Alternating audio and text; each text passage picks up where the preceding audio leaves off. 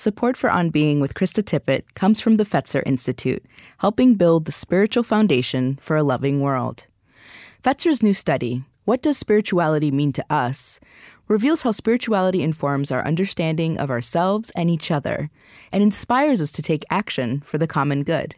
Explore these findings and more at spiritualitystudy.org.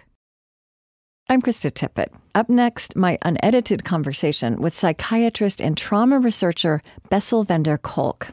And there is a shorter, produced version of this wherever you found this podcast. Hello, hello? Yeah, okay. There we go. Got it now. You hear me now? Hello? Yes, hello. Oh, hi. It's Krista Tippett. Could be a little louder if you can make it. I'm working on the headphone. Okay. Go ahead. Hello, it's Krista Tippett. Hi, Krista. Hi. Would you say your name for me? I want to say it perfectly. My name is Bessel Kolk. Kolk, okay. Do you have any... Thank you. First of all, thank you for coming.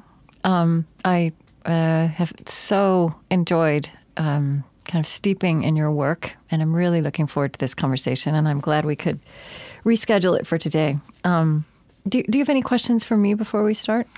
No, I'll just plunge into the unknown. All right, that's good. Right. Okay, let's talk about something mundane first so we can get levels. Tell me what you had for breakfast. I had some yogurt and strawberries for breakfast. Okay, that's good. Yeah. Yeah. And some lox. And, oh, you did? And some toast. Yeah, right. Right. They had a good breakfast, yeah. Okay. How are we, Chris? Can we start? All right, let's do this. Okay, I'm going to step out of the booth. Okay.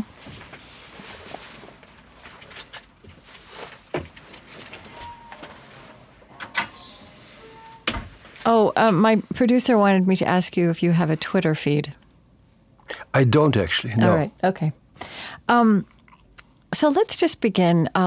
You grew up in the Netherlands, is that correct? Well, part in the Netherlands. Mm-hmm. I was 18 when I came here. Okay. So it's been a while.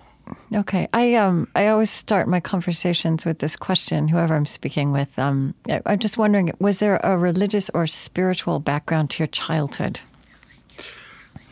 Yeah, multiplicity. My parents were fundamentalist Christians in some good and some not so good ways. And as an adolescent, I spent a fair amount of time in a monastery in France called Thésée. Oh, you did? Oh, interesting. So you went to Thésée just... because I loved the music. Yeah. I loved Gélineau. Yes. Wow. That's fascinating. And it was still very small at the time. Mm-hmm. And then, this field you're in of trauma, traumatic stress, nowadays in 2013, this language is everywhere, right? This language of trauma and traumatic stress has made its way into culture, movie, TV scripts, the news, public policy discussions. But I wonder if you trace any, what was this something that you were aware of in your earlier life, perhaps by different names? If there's any, if you look back to any roots of, why this so captured your imagination. Well, these are always retrospective accounts, I'm one of 5 kids, and I'm the only one of 5 who is really fascinated by this topic. So it is... what I was just telling somebody yesterday is that my father was in a German concentration camp for religious reasons. And he'd come back, and he was quite an authoritarian man. And from very early on, I would point out to him the contradictions between what he professed to believe in and how he actually acted. And the contradictions between people saying nice things and doing other things has always been very much central to my observations. Including how trauma pervades our society and how there's this need to deny large chunks of reality. For example, just before invading another country, we know the data on what will happen to soldiers who go off to war after they come home. And those are very well spelled out in the past 100 years. But when we go off to war, nobody says if we go to war, of the survivors, more will kill themselves after coming home than will have died on the battlefield. And even though they start off being relatively nice people, they're likely to commit atrocities. And about half of them will get drug addiction, alcohol problems. So there's a lot of facts that are out there which we choose to ignore. We don't reckon with. So I've read a few different accounts of how you stumbled into this field. How do you trace the beginnings of your research into traumatic stress? Well, it starts in a very pedestrian way.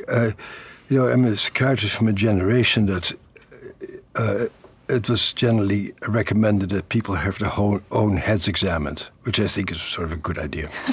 Yes. If you try to help other people. And so psychoanalysis was the way to do that back then. And the only program that paid for that was the VA. So I went to work for the VA for the same reason that soldiers go to the VA, namely to get their benefits package. Okay. And this was in the 1970s? Is that right? In the 1970s, yeah. And like many of my colleagues, I was just there as a step in my career. And then the very first person I saw was a Vietnam veteran who had terrible nightmares. I happened to have studied nightmares up to that point. I'd done some sleep studies on that. And I knew a little bit how to treat it, so I gave him some medicines to make the nightmares go away. And 2 weeks later he came back and I said, so how did the medicines work? And he said, I did not take your medicines because I realized I need to have my nightmares because I need to be a living memorial to my friends who died in Vietnam. And that statement was the opening of my fascination about how people become living testimonials for things that no longer exist, but they need to hold it in their hearts and minds and bodies and brains. And the loyalty to the dead, the loyalty to what was, just blew me away. And the veterans really touched me very deeply, both for what they had done, how ashamed they were about what they had done, how they went in idealistically, how they came back broken, how they relied on their comrades. And they reminded me, I think, of the uncles and my father who I grew up with in the Netherlands after the Second World War. So it resonated with me. And at that time, I believe there was no formal connection made between military service and problems after discharge, right? This diagnosis hadn't happened? Well, it comes and goes. I became quite interested in the history of how Western culture has looked at trauma. Yeah. And people were very aware of it in the 1880s and after the Civil War and during the First World War and during the Second World War. And then in between it gets forgotten. So at the time that I started to see these guys, it was a forgotten period. And so it's amazing how the culture gets deeply preoccupied with it, and then there's always a reaction against it. There's always a backlash against victims, against veterans, which if you want me to, I can be happy to talk about. And then, so from idealizing and putting the veterans on the pedestal, they always get ignored and abandoned. That's the history of the field. And so the time that I got into the field happened to be a time of ignorance again. But after these the things Vietnam come and go. Yeah. And my understanding from your writing is that this diagnosis of PTSD, the term we use now, came about because of post-Vietnam War advocacy. Yeah, absolutely. And so later on, I became aware of all sorts of colleagues who had been working with abused kids and rape victims, and they had been trying to get a diagnosis in. And that group was too small to have any political clout. And it's really the Vietnam veterans that brought this in, and the power of the large numbers of psychiatrists and patients at the VA that was strong enough to make it an issue and a diagnosis. Right. And so then once you had that diagnosis, then you started to be able to apply it to these other kinds of populations. of trauma victims? Yeah, there were always people who were doing that. So it's not like there's always people who see the abuse and study it. But there's always the question, does the culture, do research agencies, do diagnostic manuals, do books recognize that? And indeed, as a consequence, issues of child abuse and domestic violence also became more and more recognized. Yeah. So I think that language you used a moment ago about that first veteran you spoke with, that he was a living testimonial to his memories and to something that had happened, which no longer was happening, but utterly defined him, right? Is a good way into how you define trauma. And so I'd like to spend a moment on that. I mean, start with me. How do you describe what this is, trauma, as you deal with it, as you study it, as you treat it? Yeah. Well, what I think happens is that people have terrible experiences, and we all do. And we are a very resilient species. So if we are around people who love us, trust us, take care of us, nurture us when we are down, most people do pretty well with even very horrendous events. But particularly traumas that occur at the hands of people who are supposed to take care of you, if you're not allowed to feel what you feel, know what you know, your mind cannot integrate what goes on, and you can get stuck on the situation. So the social context in which it occurs is fantastically important. We saw an example of that after 9/11 in New York, is that people were upset and very affected by what happened, but very few people got traumatized by it. Very, very few people got stuck. And that's really because there was such an overwhelming outpouring of sympathy, support, etc., etc. You see the same thing now after the Boston Marathon bombing, is that by and large, those victims will probably do okay. Also because we have really discovered ways of helping people very effectively these days with one-time trauma. What emerged in my work, and not everybody, so sort of my particular bailiwick, is the amount of trauma that occurs in the context of intimate relationships, caregiving relationships, in the context of relationships where you should expect to be heard, listened to, and understood. Right. I think this is such an interesting point you make, that as human beings, from the moment of birth, we are dependent on others to relieve distress. And right. And I mean, of course, it's a simple idea, but it's so striking to name it, to articulate it, and that then when the people who are supposed to make you safe become the source of trauma, it's very distorting. It's very distorting. Right. And what's striking to me in my profession is that there's this insistence on seeing people as individual organisms who are independent of the social environment. And even in the new diagnostic manual, DSM-5, there's virtually nothing that talks about or addresses the issue that of our interdependence and how the social context in which we live has a very profound effect on how we feel and how we see ourselves and how we get along. And how we are damaged or able to be resilient in the face of trauma. And so tell me how this applies then in the experience of veterans. Is it because they are so utterly outside a context in which there is any concern for their distress? I mean... Well, it is somewhat different for veterans, but... the veterans are such a continuous high-level involvement in very high stressful situations, and people bond very strongly to the people in the field. Yes. There's no friendship like the friendship that's formed under battle. And a colleague of mine in Australia, Alexander McFarland, right now, is studying every single Australian soldier who is sent to war, and studies sort of basically every known biological variable known to mankind. And what he finds is that the brains of these guys move to become very hyper alert to danger, to the present time, and become less and less capable of being quiet under ordinary circumstances. And with every new deployment, you see more abnormal activation of brain waves in the direction of being focused on threat and not being focused on day-to-day experiences. Right. So so these things all live side by side. Mm-hmm. And then, of course, the issue of soldiers gets complicated if, as often happens, soldiers under these extreme situations do things or see things or stand helplessly by as things happen that are profoundly disturbing and that oftentimes involves extreme cruelty. Right. And we don't do well with killing.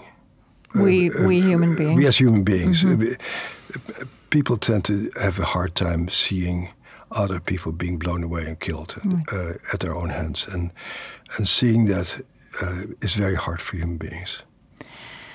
So something that's very interesting to me in how you talk about trauma, the experience of trauma, what it is how the nature of memory is distorted, that memories are never precise recollections, but that in general, as we move through the world, memories become integrated and transformed into stories that help us make sense.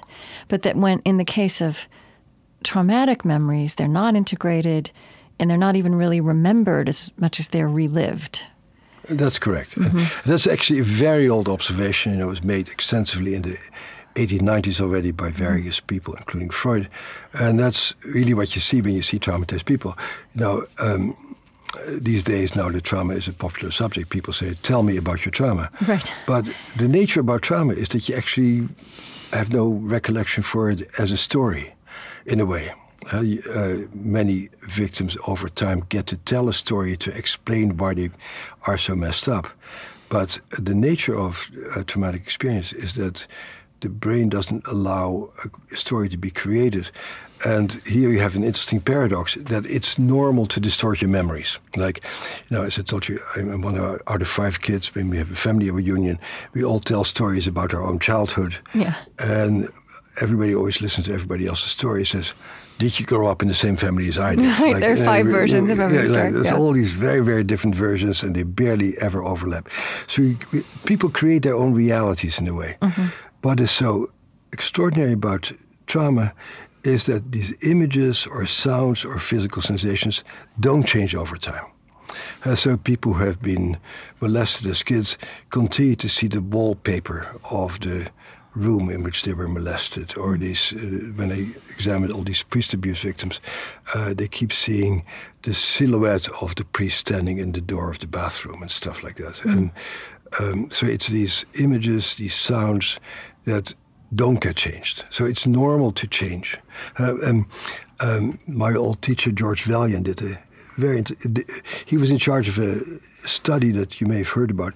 It's called the Grant Study. And from 1932 to 1939 to 1942, they followed the classes at Harvard at that time. Right. And they followed them up every 5 years, and it's going on to this day. So these guys are very old now, and most of them have died.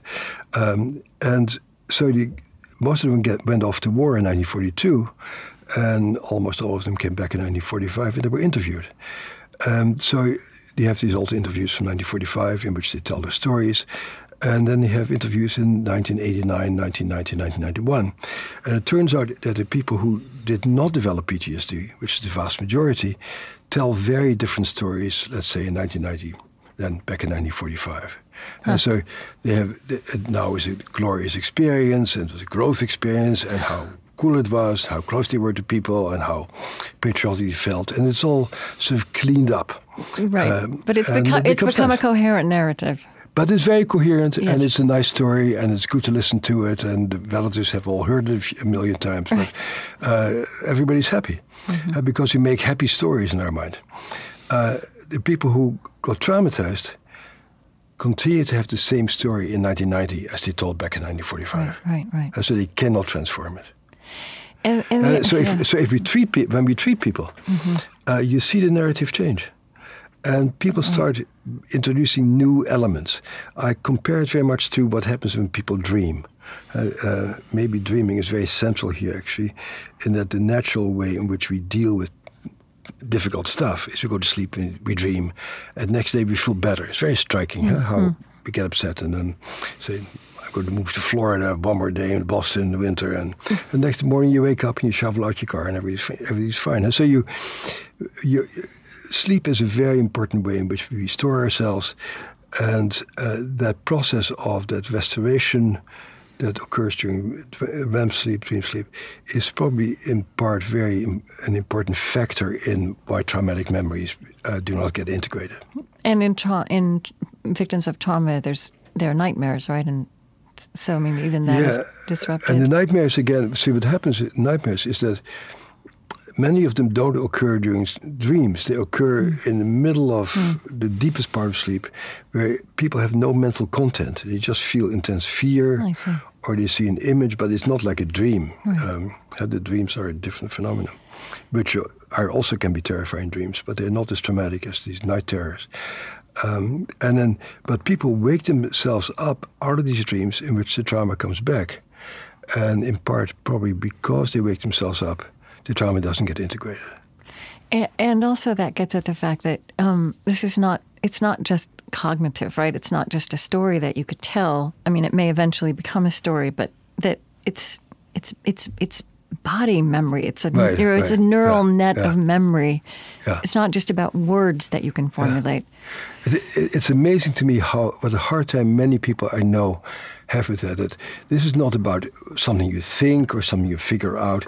This is about your body, your organism, having been reset to interpret the world as a terrifying place and yourself as being unsafe. And it has nothing to do with cognition, with, you can say to people, you shouldn't feel that way, or you're not a bad person, or it wasn't your fault. And people say, I know that, but I feel that it is. Right. You can say it was very striking in our yoga study, because we see yoga as one important thing that helps people who've been traumatized because they get back into their bodies. Yeah. How hard it was for people to, even during the most blissful part of the yoga practice called Shavasana, what a hard time traumatized people had at that moment to just feel relaxed and safe and feel totally enveloped with goodness. The sense of goodness and safety disappears out of your body, basically. I want to talk about yoga in a minute. It's really so this gets at why, as you said, I mean, people were talking about this in the late 19th century. Freud talked about it, and I guess his phrase was hysteria. But something that you seem to have noticed early on is that traditional therapy was ignoring this sensate dimension of these experiences and trying to reduce it to talk therapy, which absolutely didn't fit with the experience. Right. There's a few people here and there in the last 150 years who do it. The great Frenchman Pierre Genet did. Wilhelm Reich, of course, who then went crazy afterwards. So here and there people notice the somatic dimension of it. But by and large, I think psychology training really breeds attention to the body out of people. Right. Even medical training. It's amazing. Psychiatrists just don't pay much attention to sensate experience at all. Yeah. And you're part of the field of what is called neurobiology, and is that in fact a way to describe what neurobiology is doing, putting the body back into the equation? No, I wouldn't say so. There is Centers for Cognitive Neuroscience at MIT and Harvard, extremely well run, well funded, fascinating places. But the body experience is not a central part of what the lecturers I hear there are preoccupied with. I have a colleague, a former friend of mine, who is a professor at the University of Western Ontario, who is a very hardcore neuroscientist who studies that experience. But very few people do. Antonio Damasio, yes, in his books, The Feeling of What Happens, and books like that, really talks about how our core experience of ourselves is a somatic experience, and that the function of the brain is to take care of the body. But it's a minority voice. It's a small voice. But it seems to me that what we're learning from brain imaging is bearing out these kinds of observations? I mean, Yeah. What are we learning? Or is any of this surprising? What we see to you? is that the parts of the brain that help people to think clearly and to observe things clearly really get interfered with by trauma. And the imprint of trauma is in areas of the brain that really have no access to cognition. So it's in an area called the periaqueductal gray, which sort of has something to do with the sort of total safety of the body. The amygdala, of course, which is the smoke detector, alarm bell system of the brain. That's where the trauma lands, and trauma makes that part of the brain hypersensitive or renders it totally insensitive. There's a part of the brain called the insula, which sort of connects your aware brain with your body and tells you whether something feels pleasurable or disgusting or good or tasteful, and that you anticipate before you go out in the morning. Let's say your insula lights up to tell you it's nice weather outside, and let's put on some nice dress, or it feels rainy outside, so let's put an umbrella up. And this part of your body it helps you to imagine what your body feels like out there. That part of your body gets very messed up by trauma.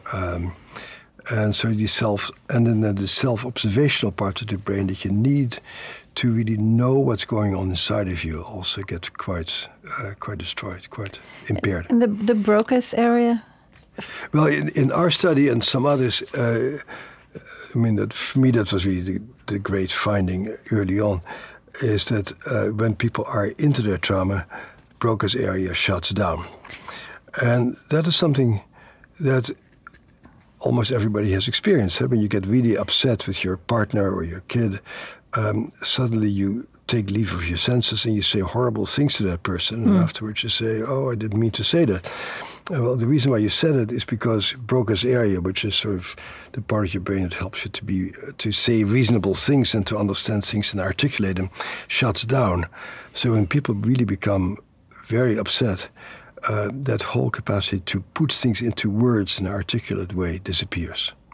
Right. And for me, that is a very important finding, because it helped me to realize that if people need to overcome the trauma, we need to also find methods that bypass what they call the tyranny of language. Right. Don't ask people to be verbal, to verbalize it. Or to be reasonable. Right. The trauma is not about being reasonable or to be verbal or to be articulate. Well, yeah, and I mean something else in your writing is that so it seems like trauma. There are all these impulses that we have that we're working with all the time that get so out of whack with trauma, and so I mean I've understood that it's not just that we have memories and that we and we process them in different ways, but also that we are constantly rationalizing, that we have this impulse to rationalize. But then when people are traumatized, they are actually they also have this impulse to rationalize and then become unable to grasp the irrelevance of that memory and that feeling to the present moment. Yeah. Well, this is of course. Oh, hello?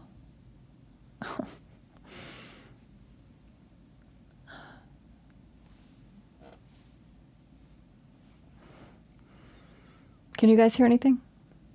Oh. Oh, shoot.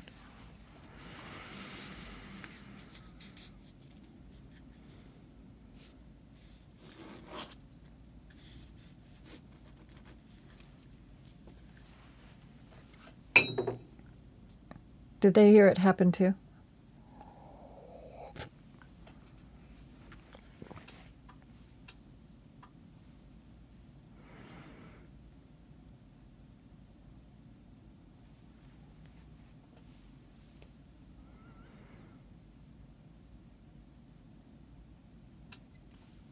Okay.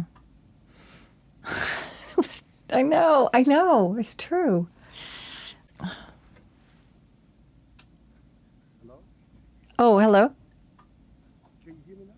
Yeah, very faintly. Okay. Yeah, Something seems to have shifted. Can you hear me better now? Yes.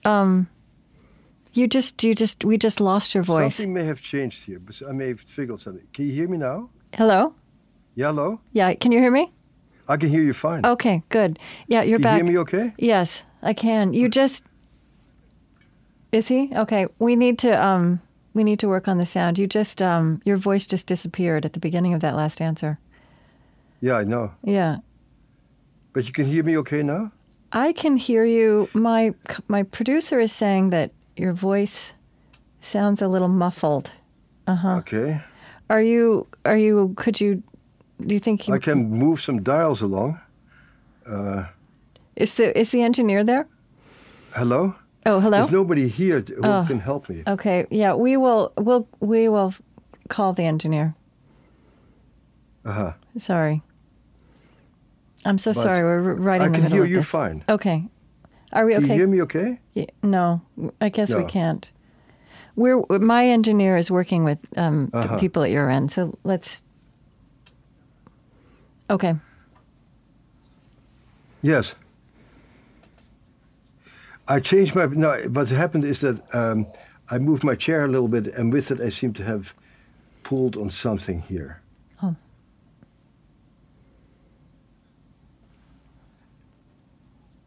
Yeah, as soon as the engineer gets here. But so, you sound perfectly reasonable to me. So, Well, yeah, it sounds fine to me too, but I guess something changed in the sound quality. I'm really enjoying this. You ask very good questions. I Good. I like talking about this. Okay, good. Okay, all right. I don't want us to keep talking because I don't want us to say anything that we won't be able to use. So, Okay. Do you still have lots of family in the Netherlands? I'm actually going tomorrow, but somehow I've lucked out to be taught to teach in the Netherlands about once a year for the last 30 years or so. Oh, that's great. But I'm a foreigner there, I speak the language, but I've lived here for so long now that I consider myself a Boston Brahmin. Oh, do you? Yeah, sort of, with an accent. Yeah. But it's an intriguing country. But it's far away. It is an intriguing country. I spent quite a lot of time in Germany in the 1980s, and mostly in Berlin, in that very different world of the Cold War and the division. Yeah. And I got Germany to Holland. Berlin still freaks me out. It's interesting. My daughter is a dancer and choreographer, and she loves dancing in Berlin. And I go to Berlin, and all I hear is the SS marching through the streets and the communists and stuff. And so there's the issue of perception again. I see Berlin through the lens of history, and I cannot get away from it. And people who were born in the last 30 years or so, 40 years, don't have those associations, and they feel very, very happy there. So it should just be just a second. Okay. They'll be ready to go. I think somebody's about to come. Okay. Where are you located? We're in Minnesota. Oh, Minnesota. Good. Yeah, the show is on the air in Boston. I mean, it's on all over, but we produce in Minnesota. I know. Yeah. Okay. I moved this wire, and something happened here. That goes down. Okay. Pull back into the microphone. See if they can hear you. Say, all right. say hello. Okay. Okay. Yeah. This is better? That's good. Chris, are you good? Yeah. We're good? Okay. Okay. They're hearing you? Yeah, they hear me fine. Okay. Okay. Are we? Okay. We can go back. Thank So, do you remember we were at? You were just we were about. talking It was about- so animated about rationality. Was it about? Oh, right. That was great. Yeah. Yeah. So we have these two different parts of our brain, and they're really quite separate. Huh? So we have our animal brain that makes us go to sleep and makes us hungry and makes us turn on to other human beings in a sexual way, stuff like that. And then we have our rational brain that makes us get along with other people in a civilized way. These two are not all that connected to each other. And so the more upset you are, you more shut down your rational part of your brain. And I was about to say is that, when you look at the political discourse, is that everybody can rationalize what they believe in and talk endlessly about why what they believe is the right thing to do, while your emotional responses are totally at variance with those seemingly rational behaviors. And it's also striking how little our arguments, let's say about gun control, really have an effect on people who have different opinions. Right. We can talk till the blue in the face, but if our primitive part of our brain perceives something in a particular way, it's almost impossible to talk ourselves out of it, which of course makes sort of verbal psychotherapy also extremely difficult because that part of the brain is so very hard to access. Yeah, we're pretty fascinating creatures, aren't we? Fascinating, disturbing, glorious, all those things. All those things all at once. Right. So I do want to talk about yoga now, which is something very important to me as well. Something I've discovered in the last 5 or 6 years. And how did you get interested? How did you discover yoga and then make that part of this kind of work? We actually got into yoga in a very strange way. We learned that there is a way of measuring the integrity of your reptilian brain, i.e., how the very most primitive part of your brain deals with arousal. And the way you measure that is with something called heart rate variability. And that tells you something about how your breath and your heart are in sync with each other. And it turns out that the calmer people are and the more mindful people are, the higher their heart rate variability is. And then we were doing that on some traumatized people, and we noticed that they had lousy heart rate variability. And then I thought, so how can we change people's heart rate variability? And is this something you'd naturally be aware of or not? You wouldn't. No, you wouldn't but know you can measure it, and it's fairly easy to measure it. Okay. Like there are like apps for your iPhone, on which you can measure them. Yeah. But of course, we do it in a more sophisticated way. And so we found this very abnormal heart rate variability in traumatized people, and then we heard that there were 17,000 yoga sites that claimed that yoga changed heart rate variability.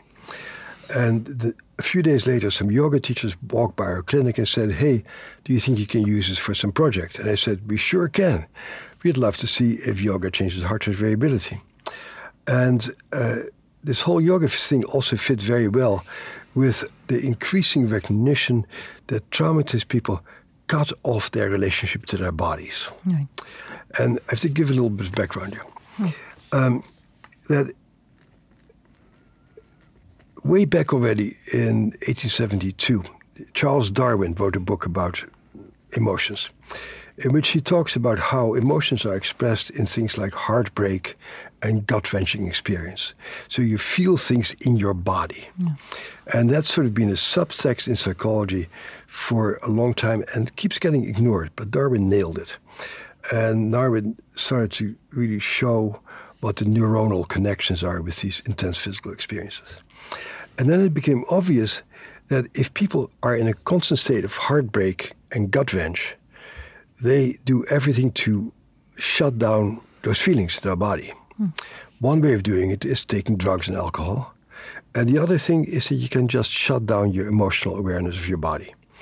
And so a very large number of traumatized people who we see, I'd say the majority of the people we treat at the trauma center and in my practice, have very cut-off relationship to their bodies. They may not feel what's happening in their bodies. They may not register what's going on with them. And so what became very clear is that we needed to help people to feel, for them to feel safe, feeling the sensations in their bodies, to start having a relationship with the life of their organism, as I like to call it. And so a combination of events really led us into exploring yoga for that. And yoga turned out to be a very wonderful method for traumatized people to activate exactly the areas of consciousness, the areas of the brain, the areas of your mind that you need in order to regain ownership over yourself. I don't think that yoga would be the only way to do it, or I think if you only do yoga that you can totally take care of it. But yoga, to my mind, is an important component of an overall healing program. And again, not only yoga, you could do maybe martial arts or qigong, but something that engages your body in a very mindful and purposeful way, with a lot of attention to breathing in particular, resets some critical brain areas that get very disturbed by trauma. And do you also have a yoga practice? I also have a yoga practice. I do Not enough, of course. None of us ever does enough. But I try to start every day with a yoga practice. Mm-hmm. Yeah. And did I read somewhere that you also found that your heart rate variability was not in sync and it was not robust enough? I like to keep quiet enough? about it. That's true. That's true. And do you know if yoga has helped your... I have a nice even heart rate variability now. Yeah. I wonder if you have ever heard of somebody named Matthew Sanford, who I've had on my program. He's actually... No. He's a very renowned yoga teacher. He's been paraplegic since he was 13. Oh. And his story is that he, about 20 years after that trauma, yoga helped him... what he understood, which is very much in sync with how you're saying it, what he understood is that his body... He had no memory of the accident in which he was disabled, and his father was killed, and his sister, but his body remembered it. Right? I mean, he talks about body memory. It's the same thing you say, this imprint that trauma has, not just on your mind, and the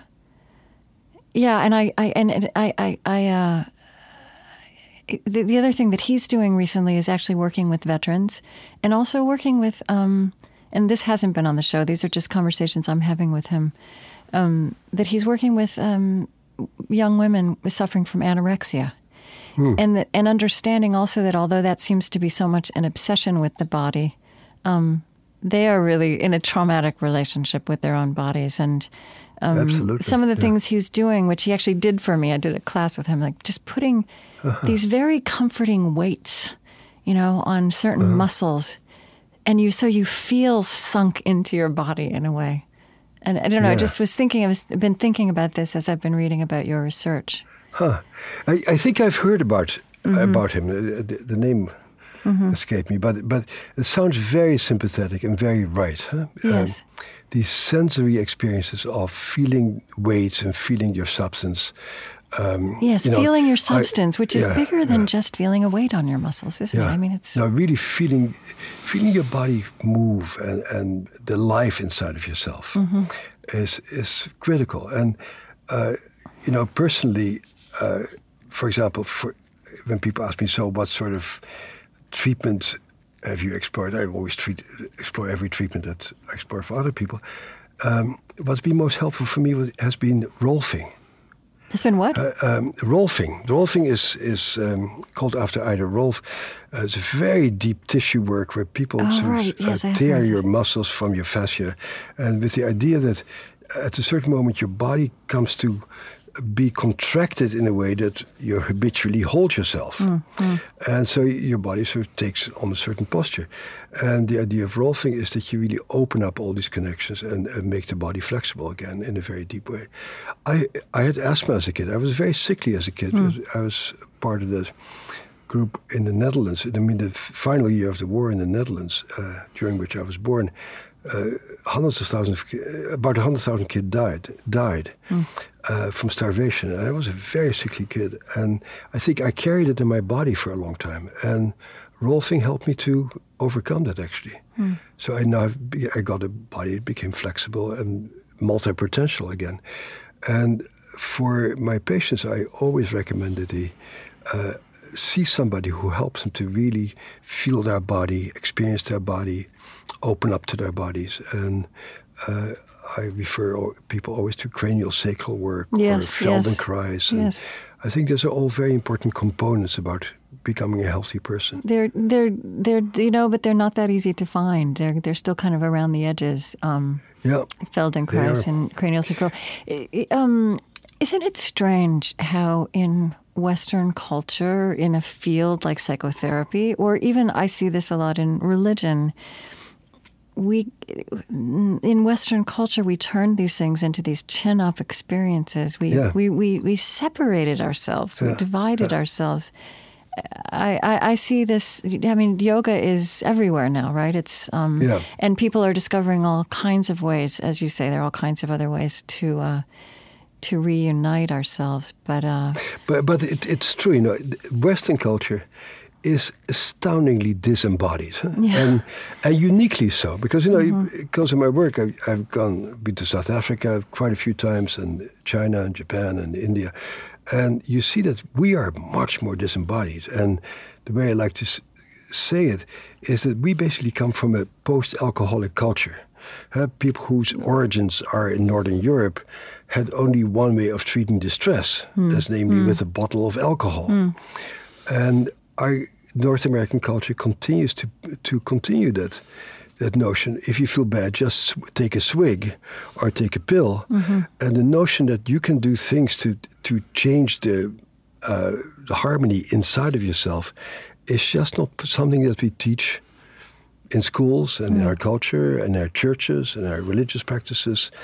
And of course, if you look at religions around the world, they always start with dancing, moving, singing, crying, laughing, physical experiences.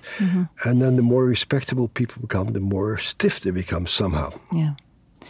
And then in the context of your larger work and this subject of trauma, I can look at how modern Western people are kind of intuitively discovering these ways to reclaim their bodies, and that is a way of becoming more resilient. In fact, in an age which has a lot of things to be fearful about. I mean, a lot of change. Absolutely, and so this is another area of research that I've been on the periphery of, but that's very central to my thinking. And that's research that shows that mindfulness meditation can have a very profound impact on the activation of certain critical parts of your brain that help you be in charge of yourself. Yeah. So my colleague Britta Hussel, a very young person still here at Harvard, has done a series of studies on MBSR, the mindfulness meditation technique invented by John Kabat-Zinn, and finds very significant changes in the medial prefrontal cortex, which is probably the only way by which people can consciously gain control over those primitive parts of their brain. You noted somewhere also that that where Western psychology has always valued thinking things through. Other cultures, places like China, Japan, India, and Africa, have had ways to emphasize self-regulation, which is just another way of talking about what you just said about what mindfulness-based stress reduction does. Yeah. I also would like to ask you just about this EMDR. And because I had not heard of this before.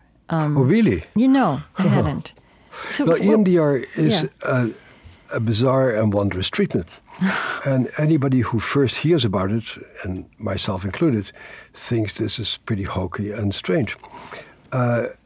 It's something invented by Francis Shapiro, who found that if you move your eyes from side to side as you think about distressing memories, that the memories lose their power. And because of some experiences, both with myself, but even more with patients of mine who told me about their experiences, I took a training in it. Turned out to be incredibly helpful. And then I did what's probably the largest NIH-funded study on EMDR. And we found that of people with adult onset trauma, so one-time trauma as an adult, that it had the best outcome of any treatment that has been published. About 80% of our patients were cured at the end of the study, which is higher than any other study that has ever been published. And so what's intriguing about EMDR is both how well it works, and then the question is how it works, and that got me into this dream stuff that I talked about earlier, and how it does not work through figuring things out and understanding things, but it activates some natural processes in the brain that help you to integrate these past memories. And I mean, it sounds so simple. And even when I was reading about it, moving your eyes back and forth. Is this something you can do for yourself, or is there something more complex going on? It's probably easier. I imagine it can be done, but it's usually better if you do it with somebody else who stays with you, helps you to focus, makes the eye movements for you. by having somebody else follow your fingers. Right. But it is astoundingly effective treatment. And it's interesting that even though, even in the most biased studies, EMDR keeps coming up as this very effective treatment, it's been very difficult to get funding to find out the very intriguing underlying mechanisms of it. And I think if we really find out the mechanisms for EMDR, we'll understand how the mind works much better. It's an astoundingly effective treatment. And so if people have had one terrible thing that they cannot get out of their mind, that for me is the treatment of choice. Of course, the people who come to see me in my practice oftentimes have had multiple traumas at the hands of their intimates also. Right. So then it gets much more complicated than just a memory issue. But if it's just a car accident or a simple assault, it's astoundingly effective. Yeah. That's fascinating. Something else I read is you were reflecting on Hurricane Hugo, and hurricanes in general were natural disasters. This phenomenon we see of people helping each other, of getting out there and helping each other. And you also look at that and see that it's not just that people are helping each other, they're moving their bodies. Again, there's this physical involvement as kind of as an antidote to the helplessness of the situation, which is so manifest. Yeah, good. I'm really glad you read it. Because, people talk a lot about stress hormones and how stress hormones are sort of the source of all evil. That's definitely not true. Stress hormones are good for you. You secrete stress hormones in order to give you the energy to cope under extreme situations. So it gives you that energy to stay up all night with your sick kid or to shovel snow in Minnesota and Boston and stuff like that. But what goes wrong is if you're kept from using your stress hormones. So if somebody ties you down, if somebody holds you down, if somebody keeps you imprisoned, the stress hormones keep going up, but you cannot discharge it with action. And then the stress hormones really start wreaking havoc with your own internal system. Right. But as long as you move, you are going to be fine. And so, as we know, after these hurricanes and these terrible things, people get very active and they like to help and they like to do things and they enjoy doing it because it discharges their energy. So we are healing ourselves, or we don't realize that. But we're using our how natural system, basically. It's not only healing, we're coping. We're just dealing with what we need to cope with. That's why you have that stuff. Right. That's why we survive as a species. Right. So what the thing is that you need to really help people to use their natural stress hormones to engage in actions that make them feel good. And so if you take action, at the end you feel satisfied. You feel, I've done it. You look at your building that's been rebuilt, or the 2x4s that you have put back in your building and the roof that you have put back on, you say, I did it. I'm conquering nature. And so what was disturbing in Hurricane Hugo, which is my first encounter with it quite a long time ago, and what we saw again in New Orleans, is how these victimized populations were prevented from doing something. And that's really what the observation was. And that compounded the trauma. Yeah. And so I get flown into Puerto Rico after Hurricane Hugo, because I've written a book about trauma. I knew nothing about disasters, but nobody else knew anything either, so they flew me in. And what struck me, I landed in Puerto Rico, and everybody is busy doing stuff and building things, and everybody's too busy to talk to me because they're trying to do stuff. But on the same plane that I flew in with, officials from FEMA came in, who then made announcements, stop your work until FEMA decides what you're going to get reimbursed for. Right. And that was the worst thing that could have happened, because now these people were using the energy to fight with each other and to pick quarrels with each other instead of rebuilding their houses. And that's, of course, similar what happened in New Orleans, where people also were kept from being agents in their own recovery. I wonder how you look at this world we live in now, where it feels like there's an acceleration of what you might call collective traumatic events or tragedies, right? And for whatever reason, I'm sure we could talk about that for hours. It seems to be more and more predictable that around the corner there will be a bombing or a school shooting or a terrible event that's involved with the weather. And how does what you know about trauma help you think about this? Or that's the question. No, I'm not sure if I share that view with you. Mm-hmm.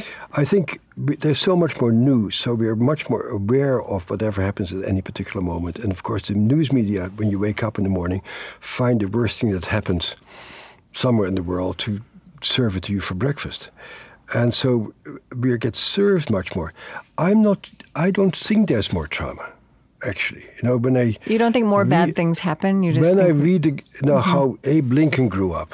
Right. He lost his mother, and they moved their houses all the time, and they were starving, and he had nothing. I mean, you read the stories about all the immigrants and all these people who died, and the number of assaults in New York City and around the country. And I don't think we live in the worst world, and I think people are also much more conscious today than they were, let's say, 100 years ago. Mm-hmm. I really have studied the history of trauma. My favorite human folly is the First World War. If you think the world is bad right now, think about the First World War, unbelievable. So, I don't think things are necessarily worse. And I think, when I go around the country and I see the number of programs that very good-hearted people have for school kids, etc., I'm continuously astounded by the amount of integrity and creativity and goodwill that I see everywhere around me. At the same time that you see something as horrendous as an announcement I read in the New York Times last week, that in Philadelphia, the school system of the public schools in Philadelphia abolished arts programs, gymnastics, counseling, and music programs. And I go, where have these people been? In order to have a mind that focuses, you need to move your body. You need to sing with other people. And if you think that your kids are going to do better, if you keep them stock still in a classroom taking tests, you don't know anything about human beings. And so you still hear about horrendous things all the time. But I see a great deal of consciousness at the same time. Mm-hmm. I have two friends who are former Turkish students of mine who are involved in what's happening at Taksim Square there. So I get their little blog post. Yeah. And I see that people are really trying to carve out more consciousness and more democracy in various places around the world. Right. I mean, you're right. It's all these things at once. I mean, but let's say something I'm aware of is how... and this would be different from the First World War era, where we get these pictures, these vivid images with this immediacy brought to us, right? And I personally, and I mean, I think this is true collectively too. I don't know what to do with those images, right? And what I often, I mean, it's so disturbing, and then there's also this impulse that you just have to cut yourself off from that feeling, right? Because I can't do anything for that particular picture, and then there's this guilt and this feeling that that's not a satisfactory reaction. I mean, it's altogether... Well, see, there's a very dark side to this also, and that is that there's a certain tropism, a movement towards misery in our lives, so that if things become too quiet, it becomes boring, and people go... when you see the preview of coming attractions in the movie theaters, you go like, oh my God, what are these people watching? That people are drawn towards horrendous stuff all the time. Right. And so it is part of a dark side of human nature to want to live on that edge. Yeah. It's very hard. And I watch some of that too, and I make a distinction between the things that are real and the things that are not real. So, I mean, okay, let me ask you this in a different kind of question. So, when things do happen, like traumas that we all somehow vicariously take in through Twitter and television, and like the Boston Marathon bombing or school shootings, you always hear about that the next day in the school, counselors are being set up. And when I read your research, I wonder, is that the right response? I mean, it's a compassionate response, and it seems like an obvious response. But do we leap too much to having people talk about it and not taking in this big view of what's really happening to us? Well, I was in Japan when the Boston Marathon things happened, which was 2 blocks from my home, actually. But I got a lot of emails about it, and I was pretty impressed with how people dealt with it. There's for one thing, the technology of how people were taken to hospitals immediately was really stunning. And there was this very rapid, very thoughtful response, actually, and then not a hysterical response at all. And then very quickly, there were these very good news analyses about who these bombers were. Mm-hmm. And a stunning realization that the kids who did the bombing were not so different from the rest of us. Yeah. They went to a school where I know a lot of kids who went to the school these kids went to. These were kids who largely grew up in America and who were disgruntled adolescents. And for me, it brought home how close it is, how fragile our species is, and how hard it is to predict who will turn out okay and who will not be okay. But I was very pleased with the response of the medical system and the authorities and the politicians here in Boston with the bombing. And I thought it was good that people talked about it and normalized it and talked about it. These things happen. That's pretty pleased. What I was not pleased by is that right after I came home, there's this big to-do down Boylston Street here in Boston of people getting very drunk, screaming patriotic slogans, which was yet another excuse to just spew hatred, rather than being mindful about the tragedy that happened. But overall, I was pretty pleased with how it dealt with. It's very hopeful that you spend your life working with trauma, with victims, and in this research, but you have a pretty refreshingly hopeful feeling about us as a species. Well, you see, part of that I get from my patients. What is so gratifying about this work is that you get to see the life force. And that people go through horrendous stuff everywhere all the time. And yet people go on with their lives. And you see that, you experience that. I see it all the time. I see kids who grew up under terrible circumstances, and some of them do terribly. But then, so last week we had our conference here, our annual conference in Boston, and somebody presented her work on doing meditation in maximum security jails. And you see these really bad-ass guys come to life because of this meditation program. And, I see people getting better with another program that I'm involved with is a Shakespeare program for juvenile delinquents here in Berkshire County, where the judge gives kids a choice between going to prison or being condemned to be a Shakespeare actor. And, I go to the Shakespeare program, and these actors do a beautiful job with these kids, and you see these kids come to life as they're being valued as an actor and a person who is able to talk. So I see, what I see is the huge potential that people have to crawl out of their holes. Right. When I read your research and I think about this whole picture that we've been discussing of all the different ways people are reaching out for methods to become more self-aware. Yoga, meditation, using these insights of neuroscience. Sometimes I wonder if, 50 years from now or 100 years from now, people might look back on therapy the way we did it. We've done it for 50 years or whatever, and see it as a really rudimentary step towards a much more profound, reaching for awareness and consciousness. Mindfulness. Well, I think people have always done good therapy. And And our culture and our insurance structure is not really geared towards really very good therapy, nor is our psychological training, which is there to fix people and get rid of their disorder as fast as possible. Mm-hmm. But therapy, as in people really getting to know themselves very well and examining themselves and being seen and being heard and being understood, has always been around, and I think it will always be around. And I don't think we'll ever talk about it as necessarily primitive, mm-hmm. because the intimate interchange of people really talking about their deepest feelings and their deepest pain and having persons listen to it it has always been, and I think always will be, a very powerful human experience.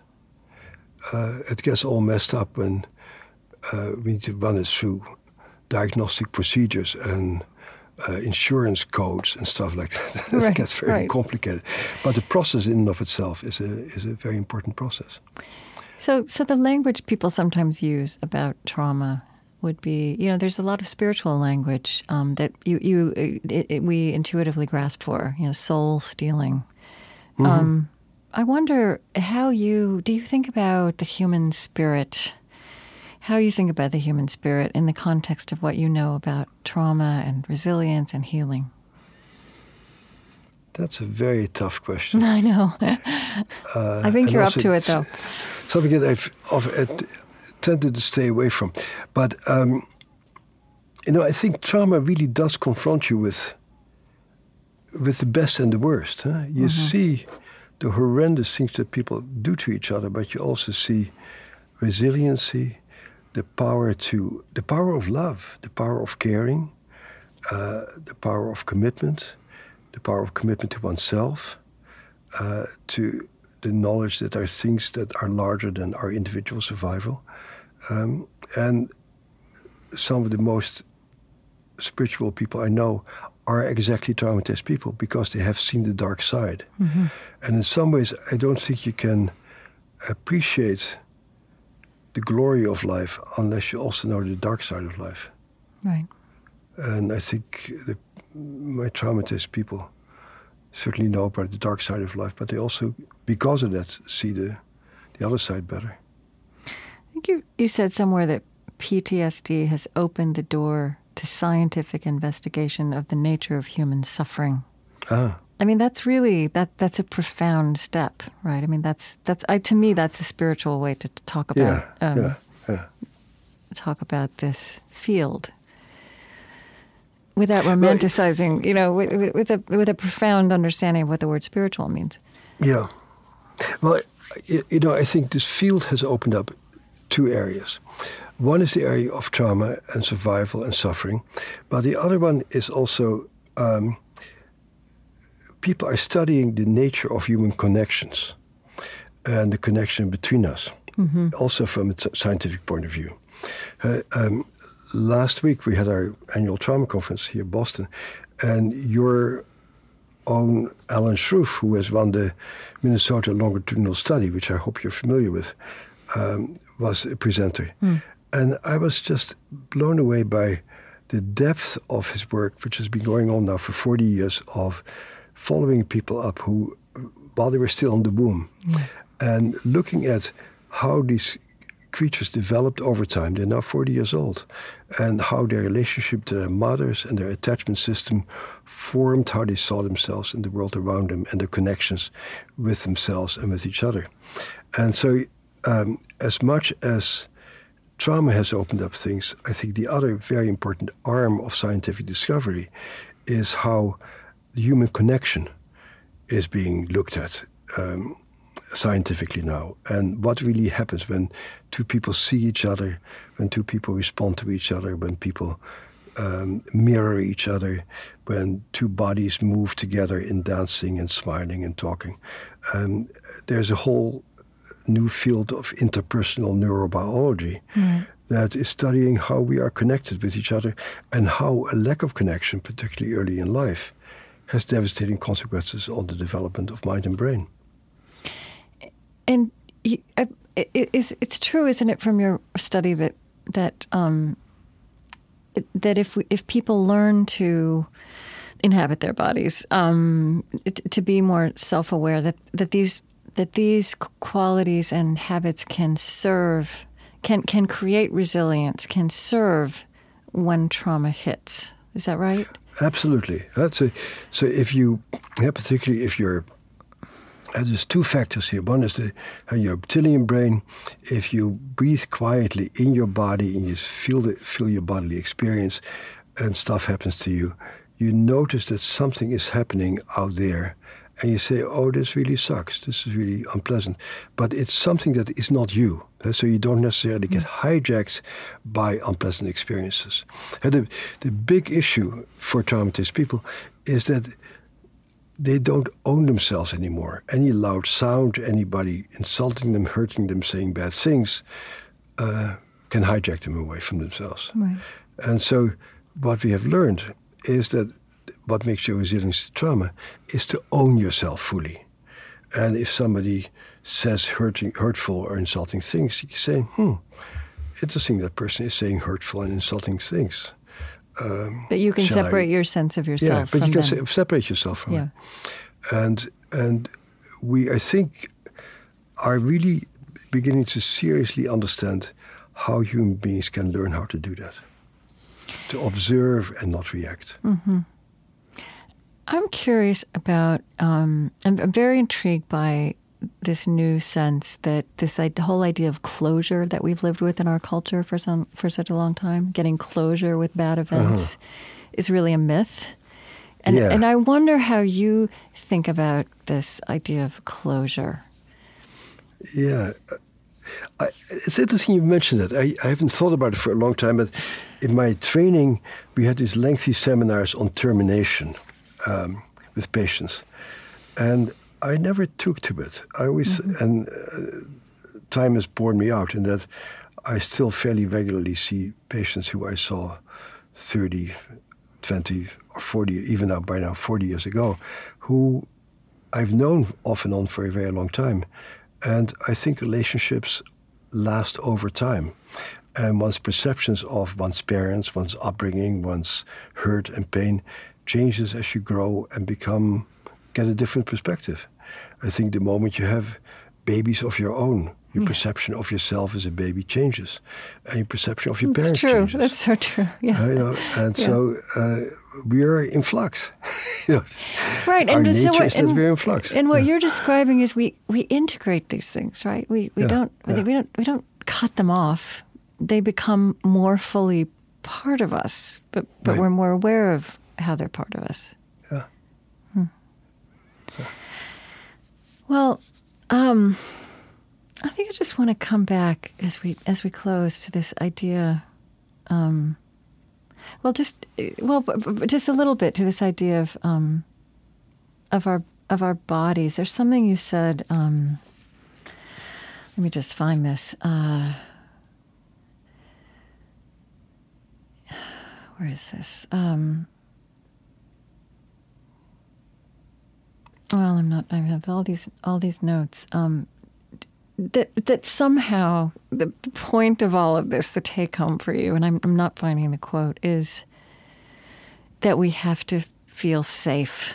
That we have to feel safe, and that we have to feel safe in our. That has to be a bodily right. perception, not just a cognitive perception. Yeah. And that somehow everything comes back to that. It is the foundation, and.